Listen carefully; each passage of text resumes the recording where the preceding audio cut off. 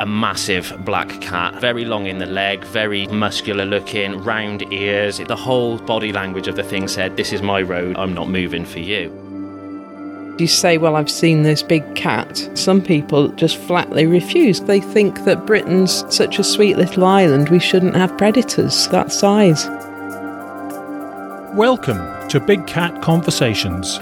We speak directly to people who've encountered one of Britain's big cats. We also discuss the bigger picture. I'm Rick Minter, and thanks for joining me.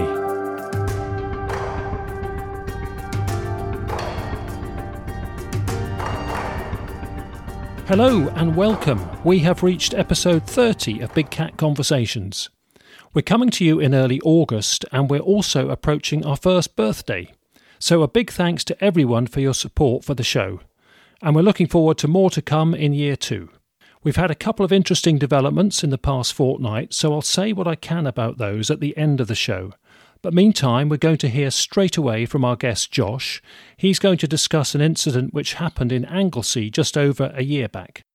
Josh is based in Cheshire, and he was visiting Anglesey when this happened. He was especially prompted to get in touch with us when he heard the case of Andrew being followed by a panther at the side of the River Severn in Gloucestershire in episode 28. So Josh, many thanks for joining us and welcome to the show. Hi, thanks for having me. I've been really excited to tell my story. Splendid. Well, thank you very much. And we've obviously got a lot to talk about, the incident itself and all the reflections afterwards. First of all, Josh, did you ever give the matter any thought? The matter of big cats in Britain, any thought before this happened? Did you have an opinion on it? It was never something I was aware of, if I'm honest. And it was something that if someone would have said it to me, I would have said, it's a load of rubbish, it's impossible. Someone would have noticed them, we would have seen them. I would have been that person, if I'm very honest with you. You would have been an arch skeptic. I would have, yeah. Because, they are an apex predator. And to see them in our countryside, surrounded by sheep and foxes, and you would have thought they stood out like it's all fun, but obviously that isn't the case. Yeah. Okay, well, can we actually hear all about the key incident? I know there's several parts to it, but take us through it step by step if you could. Sure. I was staying at a place in Anglesey where I've been a few times, and I took the dog for a twilight walk. It was quite a windy day. It was dark, but the moon was quite large, so you could see, and my eyes sort of adjusted.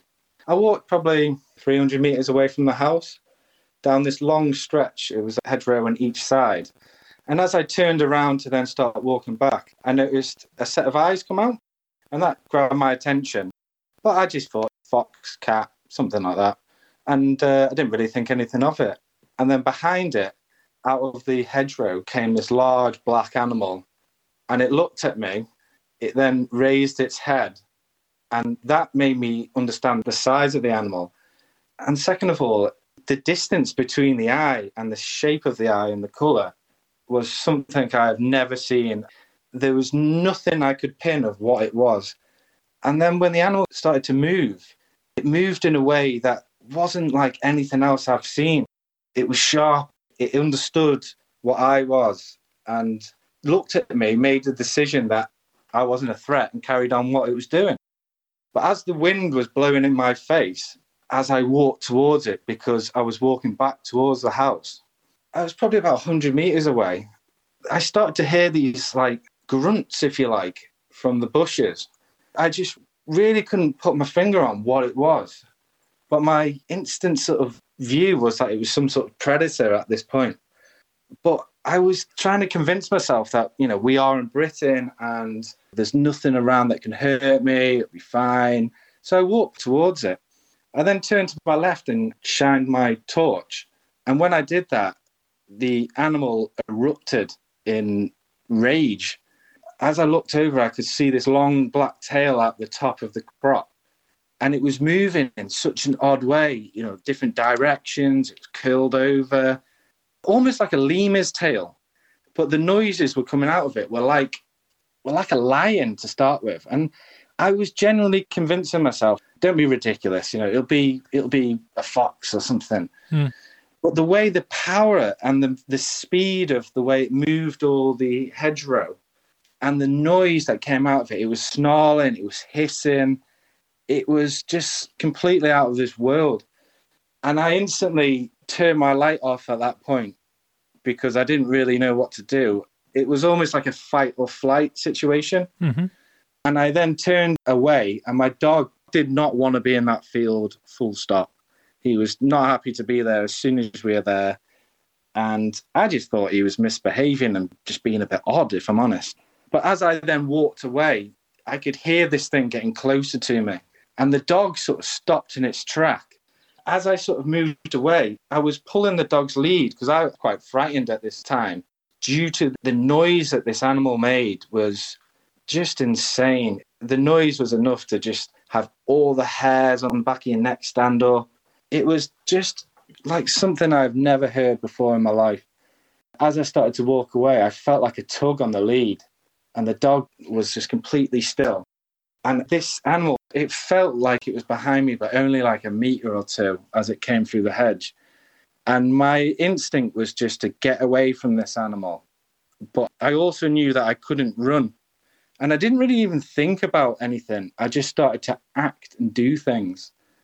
And as I started to walk away, it started to move along the bushes behind me and almost stalk me, but just from a distance, from a 20 meters or so, sometimes getting closer, sometimes moving away. For, 200 meters, it was calling all the shots. Like, I was not making any decisions. I felt extremely vulnerable. I knew at this point that it was not scared of me. It was not a cow. It was not a fox. It was something else. I knew it was feline due to the way that it walked and moved.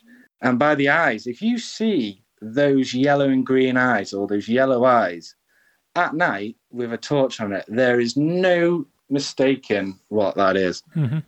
And the noise afterwards just sent shivers down my spine. And I'm not trying to exaggerate this.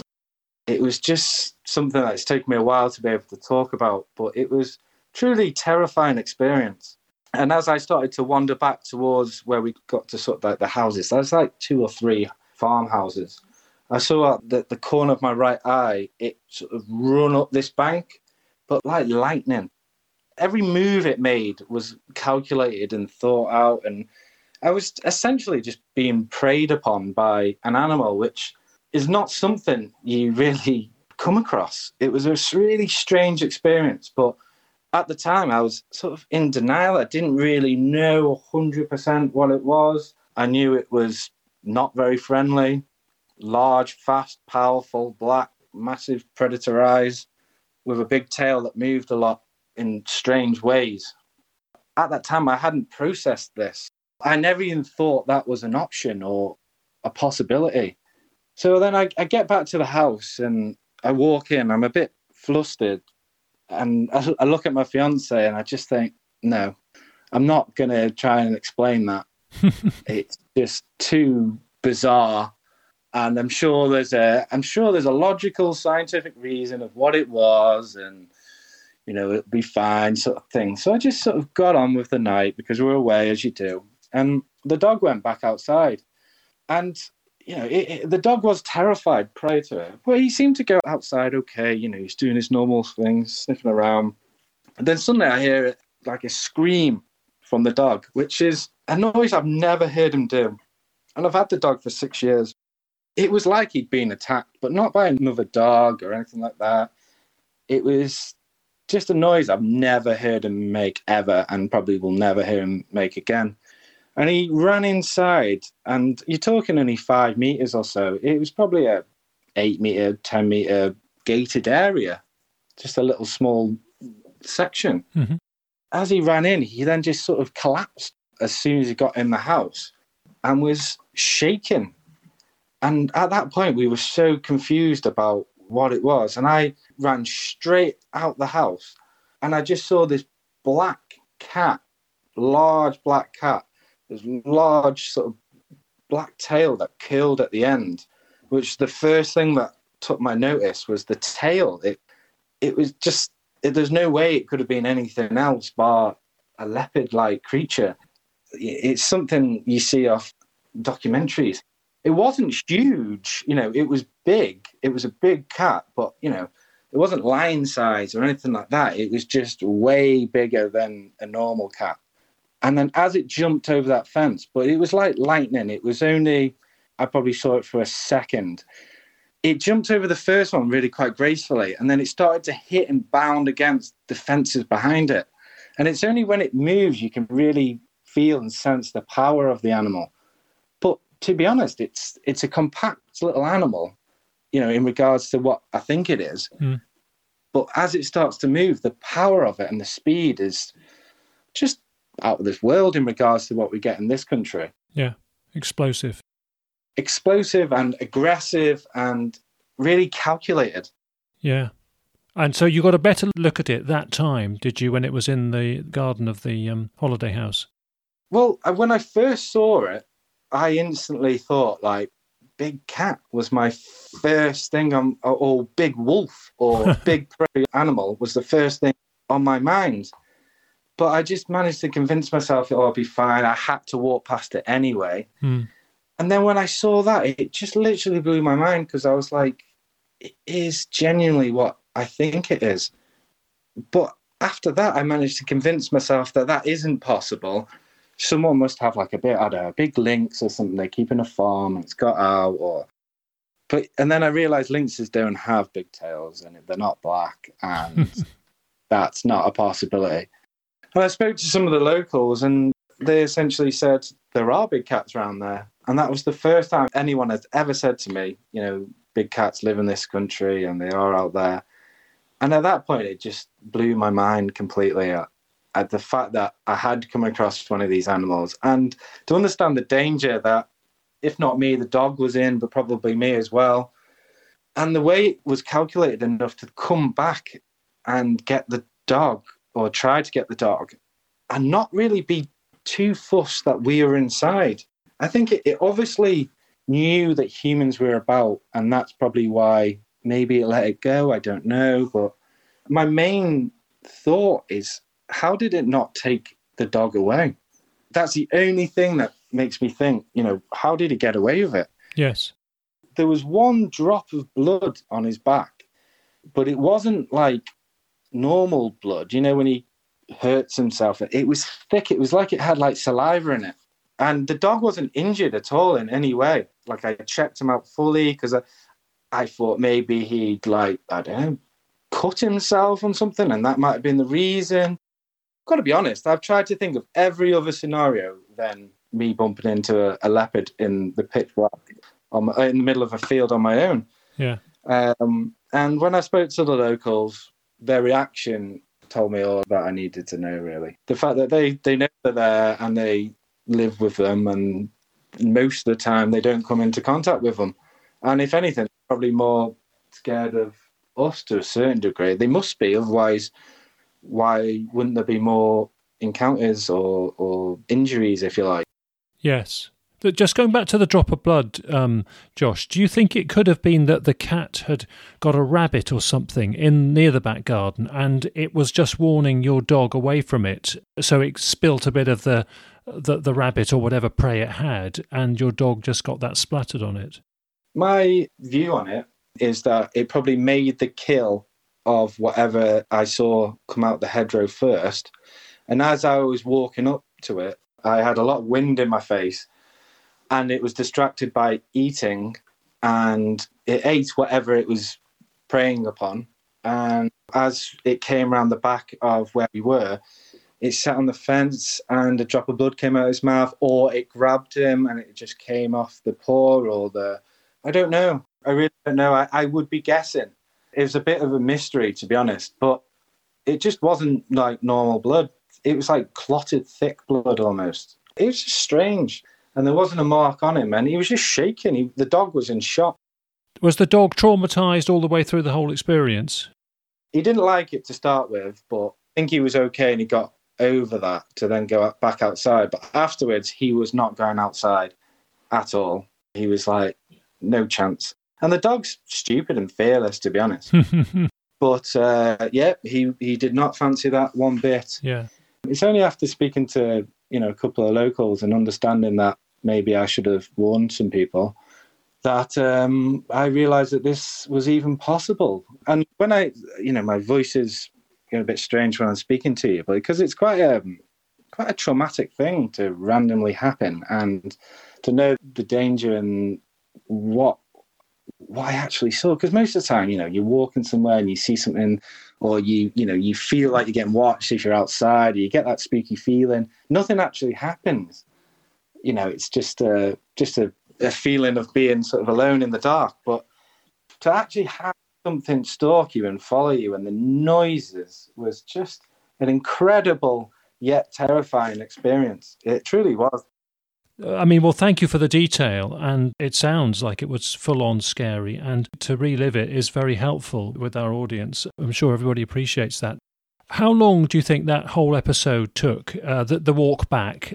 I think when I saw it, probably took me a minute or two to get to where it was. Yeah. And I didn't shine the light until I was at that point. And then another 5 minutes back, maybe even less than that. So maybe 5 minutes tops, but it was 5 minutes long enough, to be honest with you. Yes. And how close was the cat, do you think? What sort of distances are we talking about? I reckon after I turned the light off, I genuinely think it was in touching distance, if not touching the dog. Because when I pulled the lead, the dog didn't move like how it normally would, and it felt heavy. And at that point, that just freaked me out big time. Whether or not the dog just froze, but the dog's not massive, and it felt like I was pulling quite a lot of weight, because I was freaked out at this point. I wanted out of there, and the dog was bolting most of the time on the lead. He was bolting. He didn't want to be there, and then suddenly it was just still and making a lot of noise, and it was behind me. I didn't have the bottle to turn the light back on. Basically, I was just like, I don't even want to know what it is. Yeah. It was that. The main thing was the noise out of the thing was just so horrendously loud and aggressive. Yes. That's enough to scare anyone. At such close proximity as well. And this is rare, I have to say, in all my experience. Vocalizations, calls and hisses are not that rare, but the sort of intensity which you've described and the close proximity is extremely rare. I'm just going to read you, Josh, from the Cougar Management Guidelines written by mountain lion experts and researchers and rangers in North America. They've done a guidance document.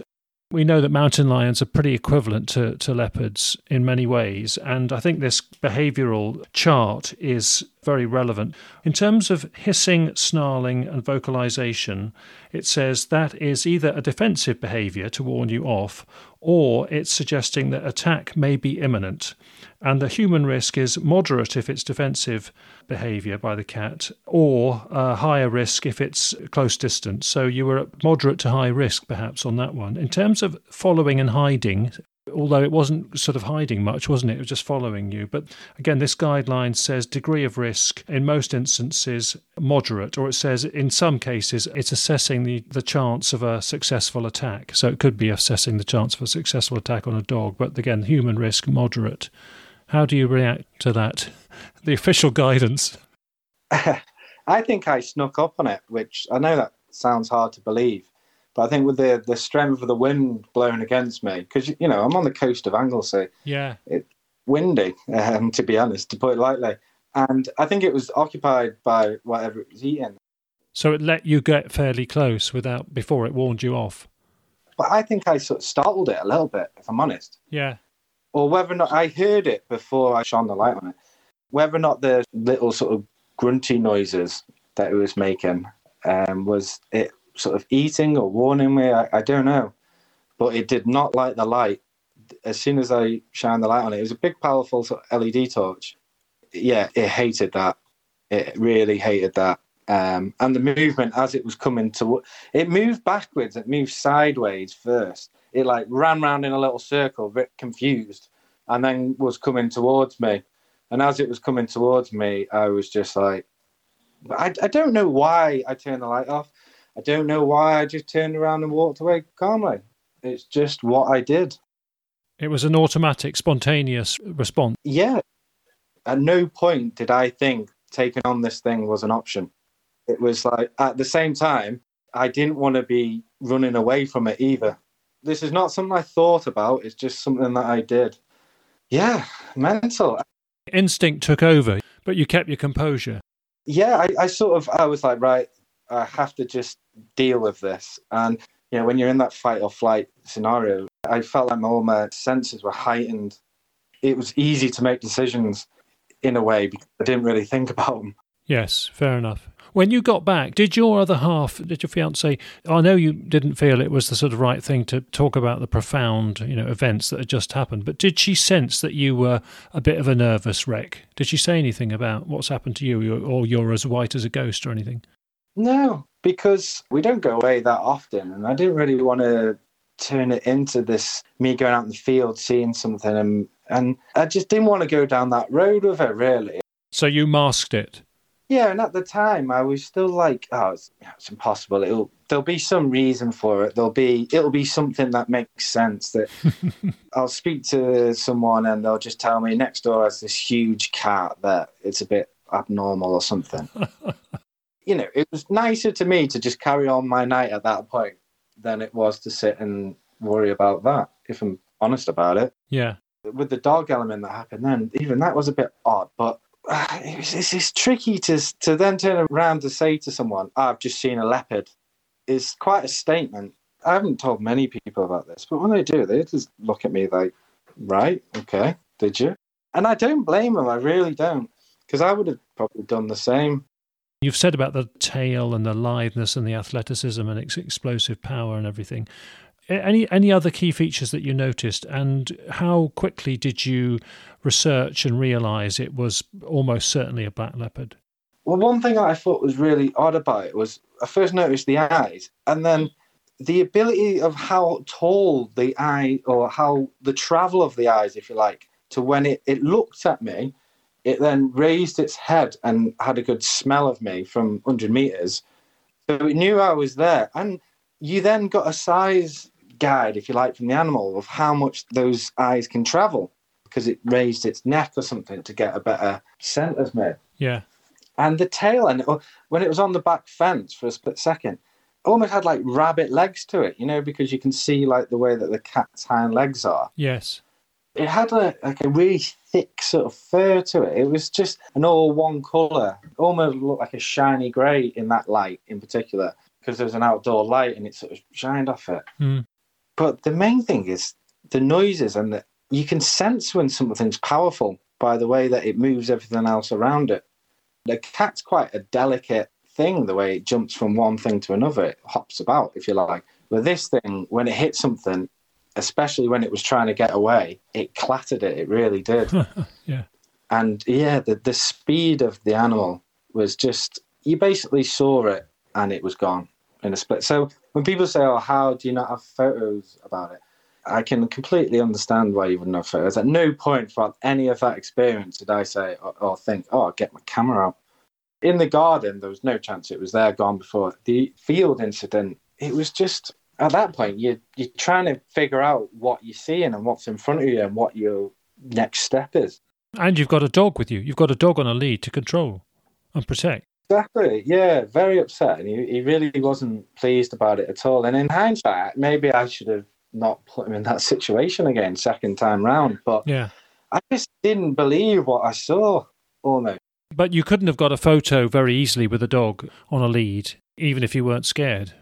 To be honest, I didn't even have the bottle to look at it when it was close up at me, let alone take a... Yeah, in my opinion, I was in quite a lot of danger then. Yes. And I think I made the right decision to walk away with it, because otherwise it was a face-to-face confrontation in essentially the pitch black in the middle of a field on my own. And I do believe they're smaller than you'd think. In my opinion, they're like of their own sort of breed in a way, or species, that they've become smaller. I know you've touched upon this before. Yeah. But they've become smaller and more adapted to the environment. You're not talking about huge sort of African leopard here. You're talking about something, in my opinion, it has a lot of leopard genes, but it's just almost like a smaller version of them, or maybe they're just smaller than I would give them credit for. Well, they can vary depending on the prey, to be honest. And a small, female can be smaller than a male. And yeah, if they're predominantly eating smaller prey, they will be smaller. Even in Africa, some of the Cape ones, hardly ever eat the bigger antelope type species. They are physically smaller. So, yeah, what would you have said it was, the size compared to a Labrador? About the same size of a Labrador. I know that's cliche. Yeah. But it was. But if I'm honest, I got a little bit into leopards when we were travelling to Sri Lanka because of the Yellow National Park. So I looked into leopards quite a bit. And I know they're not massive things, but yeah, I do have a feeling that a lot of the reason there's confusion in this country is because they're actually smaller than people think. Yeah. Well, and also they're all black here, whereas Sri Lanka, you see the normal rosetted type. But Sri Lanka's a good place to see leopards, I gather. Often they're very difficult to see on safaris and holidays, but you've got a good chance of viewing a leopard in Sri Lanka, I gather.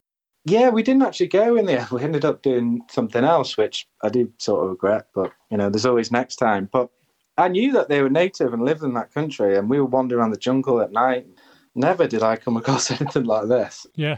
It was in my mind a little bit, but I was like, well, they say they're just in the national park, so, we're in the jungle, it'd be fine, no issues. But if I'd have known they roam around the British countryside, maybe I'd be a bit more concerned. But I don't think it really wants anything to do with humans. I really don't.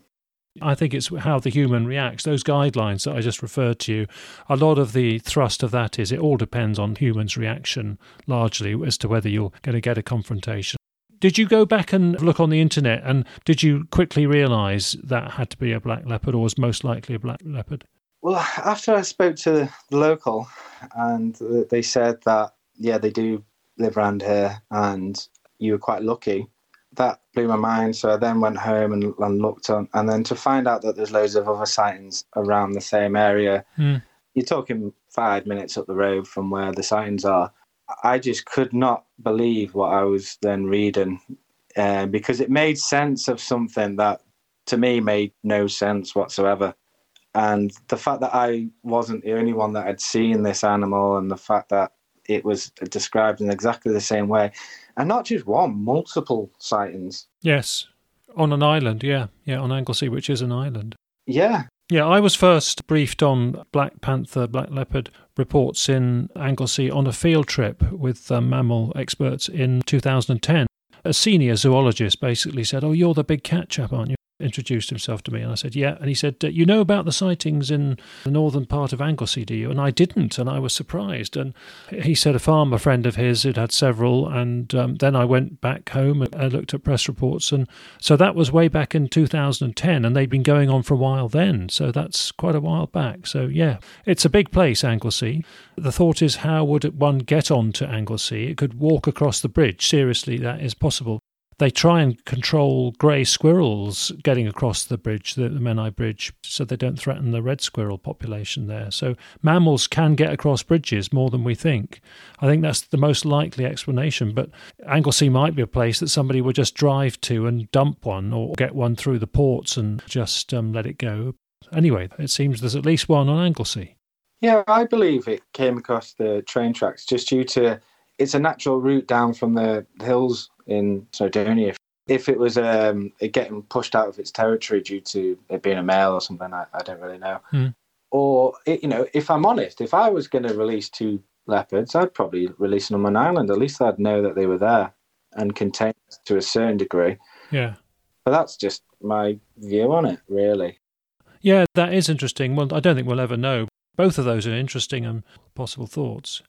Can I just ask you about what we talk about on the podcast sometimes? And I'm as guilty as anybody on this. We'd say, oh, how interesting that we've got this apex predator and it now presents this incredible frisson of risk, and we feel better people as a result of that.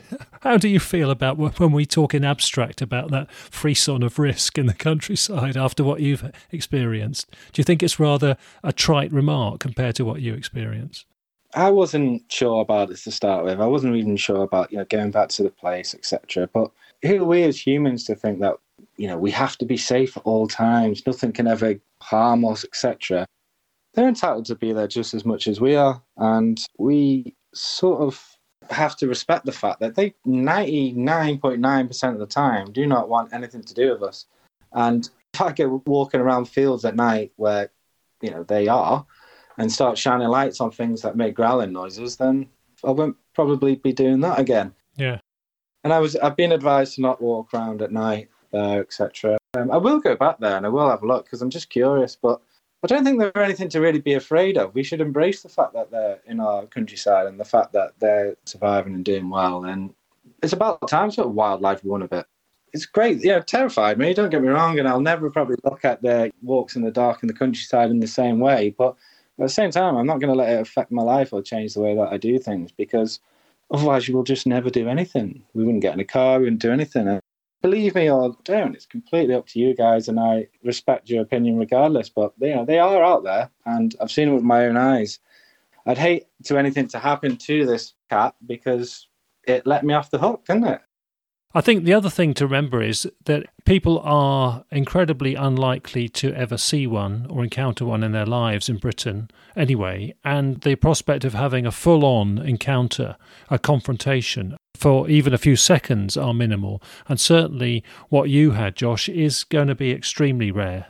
It's not going to happen to many people to be actually followed one like that at close quarters for 5 minutes. But the other thing that's interesting about your reaction, what you've just said about that you feel fairly protective about it and very respectful, is I've found this with, I think, without exception, all the other witnesses I've spoken to, most of which have not been on the podcast and predated the podcast, who have had close confrontations and potentially dangerous confrontations, they've all stressed that they feel protective or feel respectful of the animal. It's like the closer to the energy of the animal people get, the more they feel, wow, that animal's doing its stuff in our landscape and they know how to live around us and we should respect that. Well, it was calling the shots, believe me. And it decided what happened that night, and it made me feel very vulnerable. And I don't think we should really worry about them that much. I really don't, because they're fine. They're there. I would like the evidence to be there, but at the same time, it does worry me that when it is there, what's going to happen? And that's why when we spoke prior, I was like, well, I don't want any harm to come of it.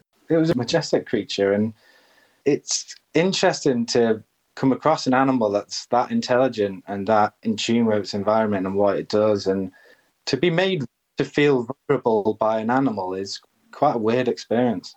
Yeah, I mean, this was over a year ago, and you were saying to me before you came on, it's had quite a lasting effect, and you think it will have a lasting effect on you. Yeah, I used to be a very sort of like closed-minded person. Science wins it, and that's just the way it is. I believe we're not actually told everything, and I believe there's more evidence out there than we know. And maybe it's for the best for the animals that, it's like this. But I think you go about things in the right way. And I just sort of wanted to speak to someone who had similar sort of views about it and share my experience, because I just couldn't understand it really until I put all my ducks in a row. You heard other witnesses, and now other people can hear from you. So, I mean, in a way, it's the witnesses that we're hearing from that we're learning from. So that's what's so crucial. Where do you stand on awareness raising and how to do that other than talking it through, which I think is very useful? What about signs? Do you think in a place like where you were, there could be cautionary signs that have to be worded carefully? Do you think people should be alerted to the prospect of it more? My understanding that signs are there to alert danger or risk of injury. And my knowledge, there hasn't been any injuries apart from maybe a scratch or so. So I don't think they do cause any danger at the minute. Obviously, if things change then, and there were injuries to these, then we're talking about a different case. I just think it's fine how it is. I want to see more clear-cut evidence. I really do. As much as everyone else does that's, listen to this. But I don't think there's a massive problem with the way that it is. And, maybe the people that have got the evidence that don't release it, in my opinion, are doing it for a reason. But I don't know. I don't know, to be honest with you. I don't know how people would react. I don't know what would happen to them. Yeah, it's a Pandora's box potential, isn't it? I think a lot of people are concerned about that. But maybe if you were a landowner in that part of the world and people were made more aware of it, you would worry about people coming with firearms or people just being nosy and some kind of local invasion. That may all be nothing that would happen for real. You might perceive that as a potential hassle in your life and want to stay private. Yeah, I'm good friend with some farmers, and I know that they not want people on their land. They spend most of the time trying to protect their land from various things. It's just they're too busy. They're busy trying to look after their animals, and they just haven't got the time for the media. And I don't blame them, really. They're there to do a job. That's just part of the environment. Yeah, I remember one farmer, in fact, he's been on the podcast, and I was having to speak to a journalist soon after I visited this guy's farm, and I said, can I just park up in your precinct around the corner, because I've got to speak to a journalist? And he looked at me as if I'd broken ranks, and he said, yes, but be careful what you say. So there we go. Yeah. Quite understand. I've said more than I really wanted to, because of like I said, I'm a little bit concerned that I don't really know how people react, and I know they're not going to take what I've said as gospel, and nothing's going to change because of it. But sometimes when you've seen these animals, that's enough for you. Yes. Don't really need much else. I wanted to speak to someone about it, so that's why I got in contact with you, Rick, to just make sure I wasn't mad. But also perhaps bring a bit of closure to it. But you're saying, you're still coming to terms with it in a way because it was such a profound experience. Josh, is there anything you think that would have prepared you better? Had there been signs up, or had you known about the prospect of big cats and believed it, do you think it would have lessened the shock and you'd have dealt with it differently? Or do you think nothing could have prepared you for this really because of the intensity of it? It probably would have scared me more if I'd have known what it was, to be honest. Because there was times where I just convinced myself it's fine, it's nothing, you're in Britain, nothing can harm you. Before this time's word of the week, I need a ticking off for mispronouncing last time's word. We had vitiligo last time, and that is a type of depigmentation which can form things like the cobweb colour morph, as described by John from North Devon for the panther-like cat he explained in the last episode. But it's not pronounced vitiligo, as I said last time, but vitiligo. And thanks to Howard Hughes for correcting me live on Talk Radio. And he's a class act, and he let me off very politely in front of his big audience on The Unexplained on Sunday evenings. Hopefully he'll still have me back again. So, on to this time's word of the week, and it's about cats' eye shine, because Josh commented on the super bright eyes of the cat he confronted, and witnesses usually report yellow, green or yellow-green eye shine for the large cats they experience in Britain. And the eye shine is all about the reflective membrane behind the retina in the eye of cats and some other animals.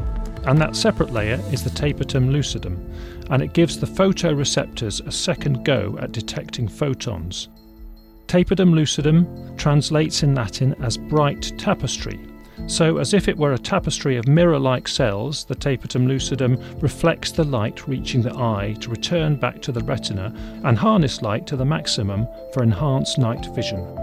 In us humans, without that layer, our eye shine, when it's snapped in photographs for example, appears red simply from blood vessels in front of the retina.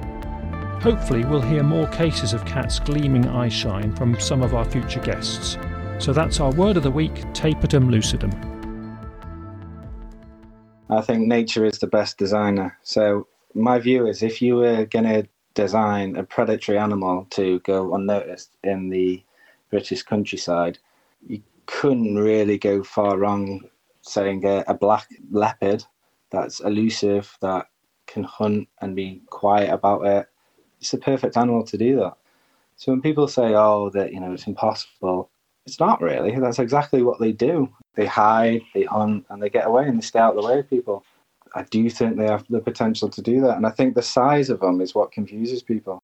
They're not lion size, and it's the behaviour and the sounds and the speed and the power that gives it away. But you have to be quite close to be able to see that, or have an encounter with them.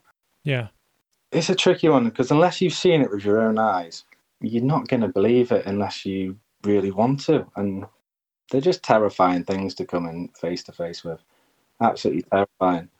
I'm glad I had the experience, and I'm trying to sort of take it as a positive and a really like a lucky thing, because I know a lot of people, if you gave them the option, they would love to see it. And a lot of the close friends that I speak to, they're like, oh, you're really lucky. I'd love to see one out in the wild. It may be in the day, in the other field next to you. Yes, or from a car window. Not a metre or two in the pitch black, it being behind you. Not so pleasant. But at the same time, as long as you survive these things and everything goes well, then yeah, great. It's an experience and I enjoyed it. Yeah. I enjoyed the after research and knowing that I've had that experience, and I feel privileged to have seen an animal like that in this country. I love animals, always have done since a very young age, and very into wildlife and animals. And part of that comes from the design background of just how they develop attributes that make them perfect at what they do in the environment. And I think a leopard is sort of perfect at doing the job we're describing. Yes, and what's interesting about leopards, they are generalists. They've evolved and designed themselves to be very versatile, so they can cope with many different ecosystems and environments. But if you look across their ranges in the world, including especially the black leopards, where do they thrive most and best? It is, if you look at the literature and the distribution maps, it is moist, deciduous forest. What's Britain got quite good quantities of? Moist deciduous forests. And you feel from just that sense of being close up to one that they are adapting. We try and consider that possibility on the podcast with our guests sometimes. And I had a few unknowns or a few things that didn't make sense. And one of them that was, why are they all black, or the leopards? And you answered that question for me regarding the breeding. 2 black leopards have to have black offspring. So that solved that for me. And the breeding thing was an issue as well, because I was like, are they interbreeding? Would they then become sterile? And I believe that is a possibility that they can be breeding as well. It's a strange one, because people say, were they released into the wild, or have they already been here? Because I know there's a lot of sort of folklore in North Wales and around those sort of areas that, there's a possibility that these things might have been around for a while. Who knows? I'd love to know how they got there. Because obviously for me, it's not are they there overall. It's like, how did they get there? What's the... And like I was saying before, I always go with the scientific, logical route. This stretches logic a little bit. Yeah, the puzzle about lots of parts of Wales and potential big cat sightings is that there aren't deer in large tracts of Wales, and yet there are still big cat sightings. So what are they eating? Because we think deer is the mainstay of the diet in most other places, but there's plenty of rabbits and pigeons and pheasants and maybe some sheep. We tend to think the sheep attacks are rarer these days, but so that is a puzzle about the diet in parts of Wales. Anyway, you saw one having a snack at least. Yeah, I'd say rabbits, or I could survive in Wales if I needed to. So I'm sure an apex predator has no problem. Yeah, sure. They probably pick and choose what they want. And I don't know, maybe that's why they've gone a bit smaller, because they prey on smaller prey. There's a few things like why don't people have brief, etc. Why haven't they been hit by cars? But there's a part of me that thinks that these may well get covered up. Well, absolutely. It's interesting that people have these profound questions, but how would you know? A police officer had a very detailed conversation with my friend Frank Tunbridge, who's been on the show in Gloucestershire, about one that got hit by a car and told him chapter and verse about what happened. The police are not going to issue a press release about it, and people say all sorts of things about, there hasn't been X, there hasn't been Y. What they mean is they haven't heard about what's happened about that kind of footage or that kind of incident. Why is everybody going to know about these things? And as you're implying, I think, it's very likely that these things wouldn't be released and declared. This will be the third time now I've mentioned this ranger in Cannock Chase who told me he had to take a carcass down from a tree, a roe deer carcass halfway up the tree, and it was clearly a leopard stash and half eaten by something like a leopard. And he said, what were we going to do? We weren't going to tell the world about that. There's nothing we could do. We didn't have the resources to follow it up. So we agonised at work for a week about what to do, and there's nothing we could do. So we said nothing. We told nobody. It's inevitable, really, that sort of thing would happen. Because I thought, do I tell the police? What are the police going to do? And what benefit is that going to have? And that's hence why, I contacted you. I was like, well, I'll speak to someone with a bit more sort of knowledge on the area, really. Basically, I really want to see some video footage, like everyone does, just because we know. But if you had it, incidentally, if you had video footage and it was on your land, would you release it? I don't know. It's a good question. If I was a farmer, probably not, to be honest. And that's why I've not said I was exactly this spot in Anglesey, because I do care about the person's house that I was staying at, and I don't want it flooded with loads of people. And quite frankly, if no one finds this animal, then fine. I don't need to know, I don't need to see it on the front of the papers or anything. If that happened, yeah, I'd find it fascinating. I'd read about it. But at the same time, if we don't really know about it, it's not the end of the world. If you've been lucky enough to see one, then that's enough for you, really. Yeah. If we knew it was routinely taking dogs or routinely a risk to people or taking sheep and overdoing that and affecting people's livelihoods, it may be that you would have to reconsider your approach to that particular individual cat. But it doesn't mean to say all the others are like it. I think that's fair enough. And I don't really know the impact that they have on people's lives. All I know is, as far as I'm aware, they go around eating rabbits and things. We're going to be talking about sheep losses in an old case in the next episode, actually. Luckily, I think that's a rare event, but it's important to keep being reminded about it because anybody who is experiencing that, in my view, needs some kind of help and support. So, I've done quite a lot of walking in Wales over time and found sheep carcasses that are basically stripped. But unless you know, you just assume it's just like a fox or something. Yes, and scavenging. Yes, it's got to be very fresh and got to go through a checklist to know fully. Well, Josh, we're running out of time, and I'm so grateful for you going through all of this. I'm sure listeners have found it extremely useful, and I think it's almost that the more profound and complex and close-up, potentially risky encounters we can almost learn more from. The danger of dwelling on these kinds of cases is that they are actually unrepresentative. They're very dramatic and they're interesting to listen to, but of course it's not very representative of the main types of big cat sightings we get. But obviously we're bound to dwell on cases like yours because they are so interesting and I think we can learn from them. So, but before we finish, anything else you would like to say that you don't think we've covered so far? If you think I'm talking rubbish, then that's fine. If you choose not to believe me, that's fine as well. This is just my opinion of it. But I know what I saw with my own eyes. And it's completely opened my eyes to lots of different things in life. I hope other people can share their encounters and enjoy reading and listening to the podcast. I hope they continue to thrive and we sort of find a way to live with them.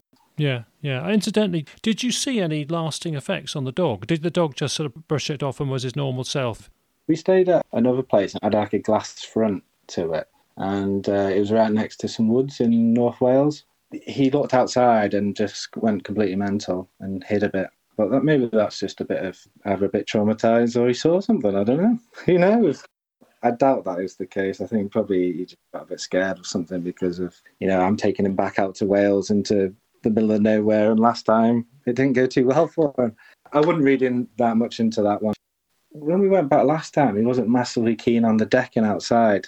But you don't really know, do you? It's a dog. Yeah. You go back to the same place, or you will go back to the same place? Yeah, I will go back to the same place. It's a nice place. I just won't go walking on my own in the dark. I wouldn't want to put the dog through it again. And for all I know, the dog smells like a big roast chicken to it. Putting him straight back in the mix, I'm not too sure. And when he didn't like the decking, that might have been the day or so after. Great. Josh, I think we've talked ourselves through and this has been so useful and I'm very grateful. And I know that you came on more of a sense of duty more than anything else. But I mean, in a way, that's what the podcast is for people to bare their soul if they want to. And I hope you found it useful. I'm sure our listeners have found it extremely interesting and extremely useful. So thanks ever so much for coming on the show on episode 30, Josh. Thank you very much. We have a few announcements to finish with. First is some helpful news about the cat high up an oak tree in Dorset that Bea described so well for us, and that was in episode 27. There's been some preliminary scaling of her footage that we put on our website for episode 27, and that was done by measuring the main branch that the cat was filmed on. From that exercise, it does appear that Bea's own scaling and judgment was about right, with her view that the cat was about 1 metre long from head to rump. It's also been noted that the tree has a squirrel dray or nest in it, so it's likely the cat was after young squirrels then in April. That's the time when squirrels have their litter and the young would be nest-bound and vulnerable. So that's a very interesting update from that case from episode 27. The second piece of news is that at least one of our podcast guests, and maybe two of them, have recently got interesting long-tailed animals snapped on their trail cameras. So really well done to them. Hopefully we'll hear more details in future after they've double-checked everything, including, of course, size and scale. More on that, or those, cases in due course. Way back in episode 8, we heard from documentary maker Matt Everett. He explained all about his preliminary documentary on Britain's Big Cat Mystery. It's already won 2 awards, and he's been busy doing some finishing touches recently. The documentary trailer is linked on our website under episode 8, and a new Facebook page and website for the documentary has now been set up. You can find links to those under episode 30 on the Refs and Links page of the Big Cat Conversations website. The documentary really takes the subject forward, although I have to say there are a couple of dodgy bits with me in it. Apart from that, it's packed with good material, and Matt and his colleague Tim really have done their research. So, something to look forward to soon with that documentary, and we'll keep you posted on where to find it when it's out. For the next episode, we're going to look into some important historical events from Bodmin and Exmoor areas, together with 2 prominent people involved in those cases at the time. We have a discussion with Lord Tyler, Paul Tyler, who was the former MP for North Cornwall. He triggered the government inquiry into potential big cats and sheep kills around Bodmin Moor in the 1990s. Then we'll hear from Exmoor farmer Eric Lay, because he was the main farmer finding regular sheep carcasses on his land in 1983, suspected to result from big cat impacts. We'll hear all about the commotion that caused in Exmoor area at the time. So stay tuned for the inside stories on the Beast of Bodmin and the Exmoor Beast. The Promised Scotland episode that I've been on about should follow that. You'll understand why it's a bit delayed when you hear it. That is us done for episode 30. Remember, you can email me if you'd like to discuss an encounter or sighting that you've had on the show. The email address is rick@bigcatconversations.com. Thanks again to our guest Josh, and of course, thank you everyone for listening. Till next time, take care and all the best.